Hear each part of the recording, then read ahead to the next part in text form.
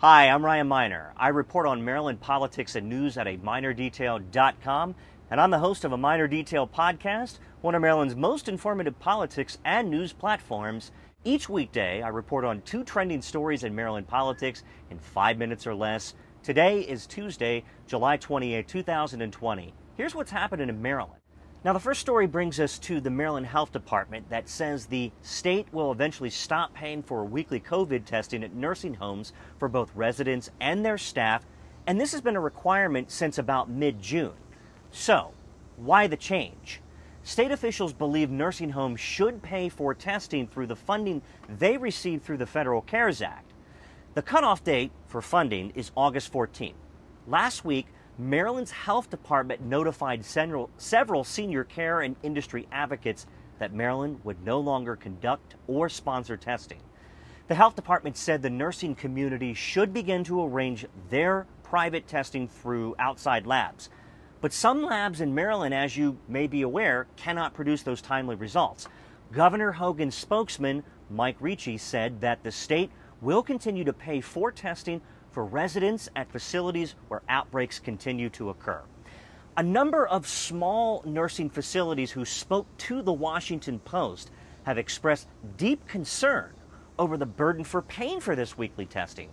However, the governor says that Maryland is facing its worst economy since the Great Depression, and he issued a public warning last week that the state agencies under him could be asked to cut at least 15 to 20% of their budgets across the board.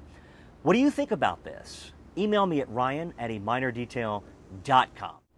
The second story today is that the Maryland Court of Appeals says that police cannot arrest and search people during a traffic stop simply because they smell like marijuana. A decision released today that was authored by Maryland's Chief Judge Mary Ellen Barbera said the odor of marijuana, without more, does not provide law enforcement officers with the requisite probable cause to arrest and perform a warrantless search of that person incident to the arrest. The state's legal argument was that the smell of weed, or is it cannabis, pot, Mary Jane reefer, the devil's lettuce, whatever sterling nickname you have for that good stuff, could mean that someone had on their person a larger amount. And that would, in effect, give police enough probable cause to search someone detained. So here's a quick lesson, and a free one at that, on the Constitution, the Fourth Amendment, and civil liberties. The legal standard police use to briefly stop and detain someone is called reasonable suspicion, otherwise commonly referred to as the Terry stop. Reasonable suspicion also allows police to conduct a pat-down of your outer clothing if they suspect you to be armed. It's important to ask police if you are being detained, and if so, it's probably best to dummy up and ask to speak with a lawyer. If not, you can ask them to leave, and you go. You have the legal right not to say anything, and in Maryland, police cannot stop you and demand that you give them your name. Police cannot arrest you using the reasonable suspicion standard, but they sure as hell can arrest you by what is known as probable cause.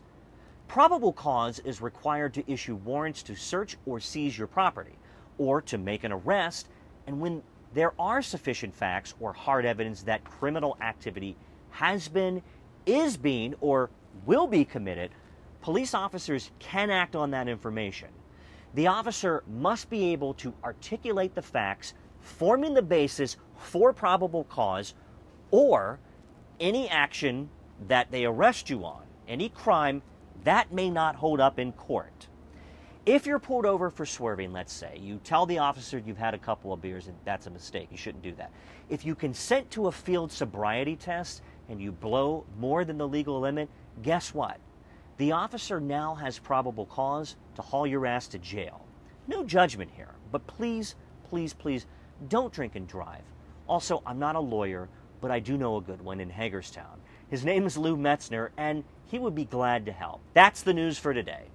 You can find me on Facebook and Twitter at A Miner Detail. Go ahead and subscribe to A Miner Detail podcast on iTunes, Spotify, iHeartRadio, or wherever you listen to your podcasts.